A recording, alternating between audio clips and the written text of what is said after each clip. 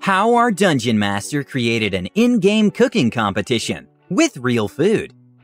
I am a chef extraordinaire in search of new spices and recipes to reinvigorate my country's cuisine after years of stagnation. I can recreate any flavors I've tasted before by using lower quality ingredients. I'm joined by my DM and the best cook I know. Made healing potions out of tea, honey, and cream dyed red. Tasted great. Her house always smells of freshly baked bread and slow-cooked pork with her pans on, basically 24/7. My sous chef is a half-elf snob that knows his stuff and won't shut up about it. He once talked crap about the king's wine cellar's choice and quality before identifying 10 barrels of poisoned wine. My bodyguard is a half-orc barbarian dressed in a black suit, running a red tie and white shirt. Classy. Wields an axe for chopping wood and chopping faces. Eats just about anything, really. We actually experiment daily to find something he doesn't like. We just came back from a short adventure where we gathered a beholder's eye as a special ingredient for a dish we were going to use to win a cooking competition. We get into town and buy some spices, meat, and a lifetime supply of onions. Sous Chef was going over every item, including onions, in order to find the best ones. Let's get cooking. I make the stock by chopping an ancient dragon's tailbone in two lengthwise in order to get the marrowy goodness out, making ample use of our half-orc's large axe and strength. I then throw some roughly chopped onions, carrots, beef, and bay leaves in before leaving it to simmer. Dragon marrow tends to be harsh unless cut with some acid, so I wanted to make a vinaigrette with lemons and chili for an added kick. But my sous chef recommended pairing the soup with a sweet grape wine, to which I agreed. When it comes to wine, nobody is better. Barbarian was sitting in the corner, rage-smashing onions into a fine pulp. He was trying to ignore the burning pain in his eyes, which only fueled his fury. I slowly take the beholder's eye out of our bag of colding. I stare at the dismembered eye, pristine in its condition. I get a glimpse of its iris, now white. There's a beautiful woman baking the most wondrous of breads and goods, begging me to come closer. I luckily caught myself before I fell prey to the salacious woman depicted inside.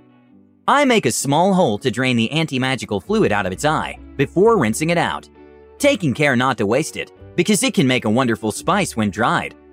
After I rinse out its insides, I hand it over to my sous chef, who fills it with the now done dragon bone stock.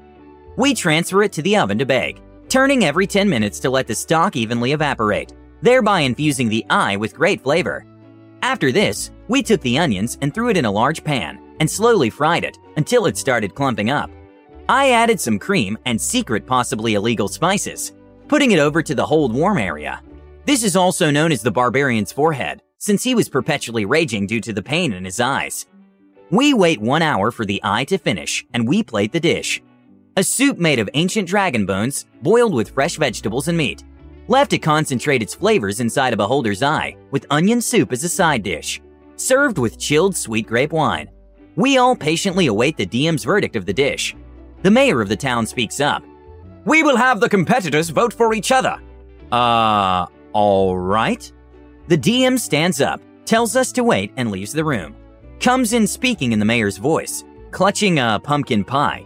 Our first contestant, Martha, and her pumpkin pie, made with love and a boatload of butter. This damn pie was the greatest pie I've tasted. I asked the DM what the recipe was. DM responded with, the mayor already said, made with love and way too much butter. I think the pie was wonderful, but a bit too heavy. Sous Chef thinks the pie was great, but it could have been served with some cream. The barbarian eats everything and shoots the DM a thumbs up. Average 9.4 in score. The DM leaves and returns with bread. Okay, like normal bread. I mean, it is freshly baked, so it'll probably be good. And now for a specialty made by the Rolling Scones. We have milk bread. It was amazing. Thing was so fluffy it was insane. Like a cloud and cotton candy had a baby and we ate it. And moist. How can bread be moist? It was the greatest invention since sliced, bread. After much speculation, we gave it a 9.8. DM leaves and returns with another dish, a familiar one. And now for the last meal of this ultimate cook-off, Beholder's Eye Soup.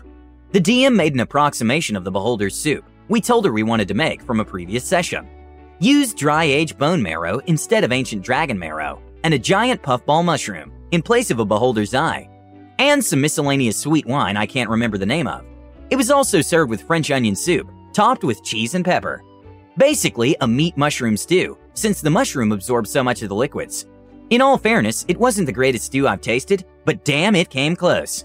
The wine didn't taste too good, but I don't like wine in general, so don't take my word for it. We gave our own soup an 8.9. But damn it if Martha didn't win the competition. Old ladies really know how to compete. This is the definition of bringing a game to life. What a great way to really immerse your players in the game. Have you ever done something like this? Please let us know what you think. Don't forget to subscribe to our channel, All Things D&D. Our next video will be posted in 2 days, so stay tuned for more amazing Dungeons & Dragons content.